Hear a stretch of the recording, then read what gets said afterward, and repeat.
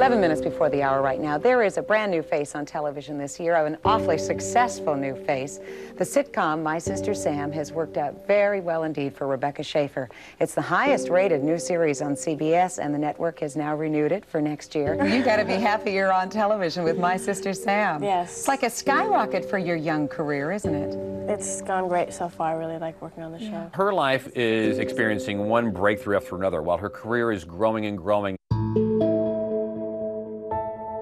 Meanwhile, in Tucson, there's a 19-year-old man who seems to be going nowhere. He's a custodian in a fast food restaurant. He's a loner. He has no friends. Robert Bardo was a troubled young man. There's a history of a troubled childhood. He had threatened neighbors and schoolmates. There's some indication that he had been picked on and abused. Robert Bardo became enamored with Rebecca Schaeffer because of My Sister Sam. Back in the summer of 1986, when I was watching TV shows like Magnum PI, the commercial for My Sister Sam came on, and that's when I first saw her. Well, I kind of get a kick out of having my kid sister live with me. I mean, of course, it has its disadvantages. Curfew. That's what got me curious about her. And then I'd watch the show, and she's very outgoing and bubbly and everything. What we find is the ones that are perceived as more approachable, likable, down to earth, innocent even, those tend to be the people that some stalkers get focused in upon. And I had videotaped the show on VHS. I had videotaped parts of that when she was on the CBS parade. Good morning and welcome to Detroit. This little cutie pie next to me is Rebecca Schaeffer, seen as Patty Russell and My Sister Sam on CBS. Hi, this handsome guy next to me is Joe Penny. And she was with an actor, Joe Penny, and they were hosting the Thanksgiving parade for CBS. Robert John Bardo wrote a number of fan letters to Rebecca Schaeffer, and she responded to one of them by saying, "Yours was one of the nicest that I got." In Bardo's mind, this letter in this picture confirms for him what he had been believing or hoping, that she reciprocates these feelings for him. So ultimately, his sort of, fandom of Rebecca Schaeffer becomes worship of Rebecca Schaeffer, and then it becomes an obsession. And eventually he decides he has to meet her. In the summer of 1987, I took a plane there to the Burbank airport, and then it took me, I took a taxi, and I rented a weekly hotel, and I tried to see her at the Warner Brothers studios.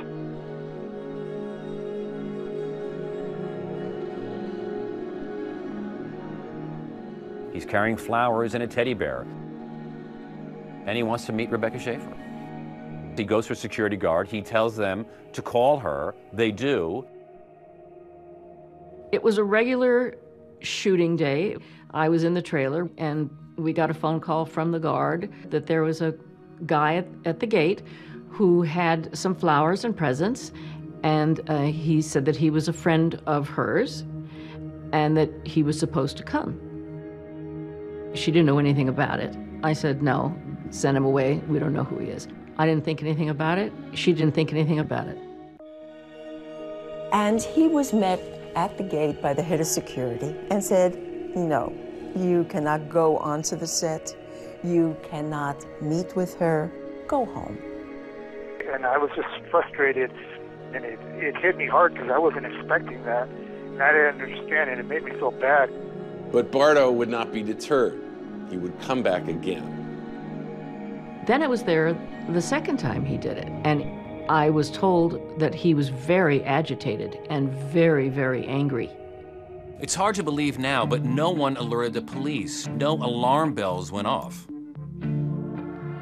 Meanwhile, Rebecca continued to film My Sister Sam, but in its second season, the ratings plummeted.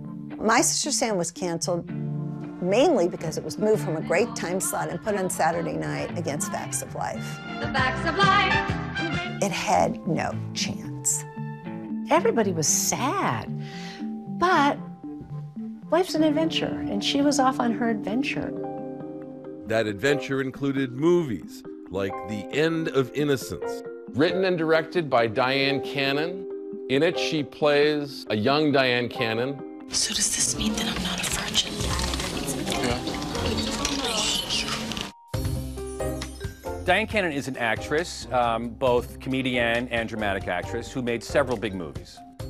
She was also famous for the fact that she was married to Cary Grant late in his life, one of his last wives, and is the mother of his only child. I was looking for someone to play me at 18. This bright little light walks in the room. Hi, I'm Rebecca. It was just an immediate connection. You don't have that with everybody. That's a rare thing, but she was rare.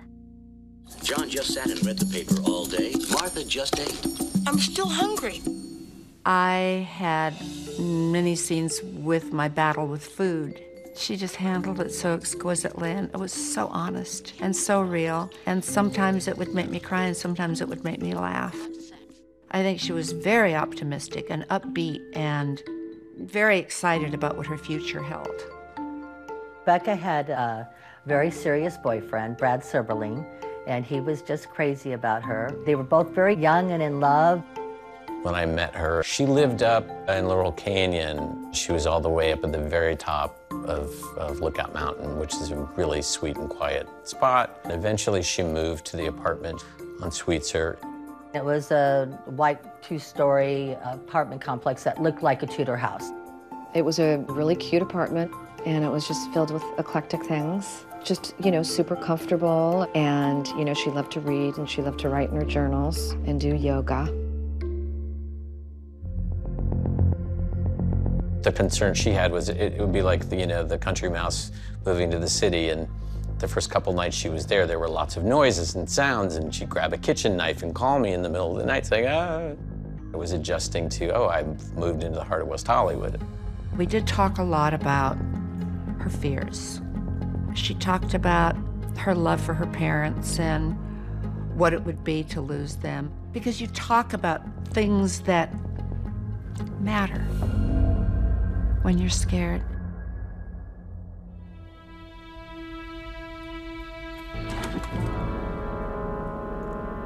She did a made-for-TV movie called Voyage of Terror, the Achille Lauro Affair.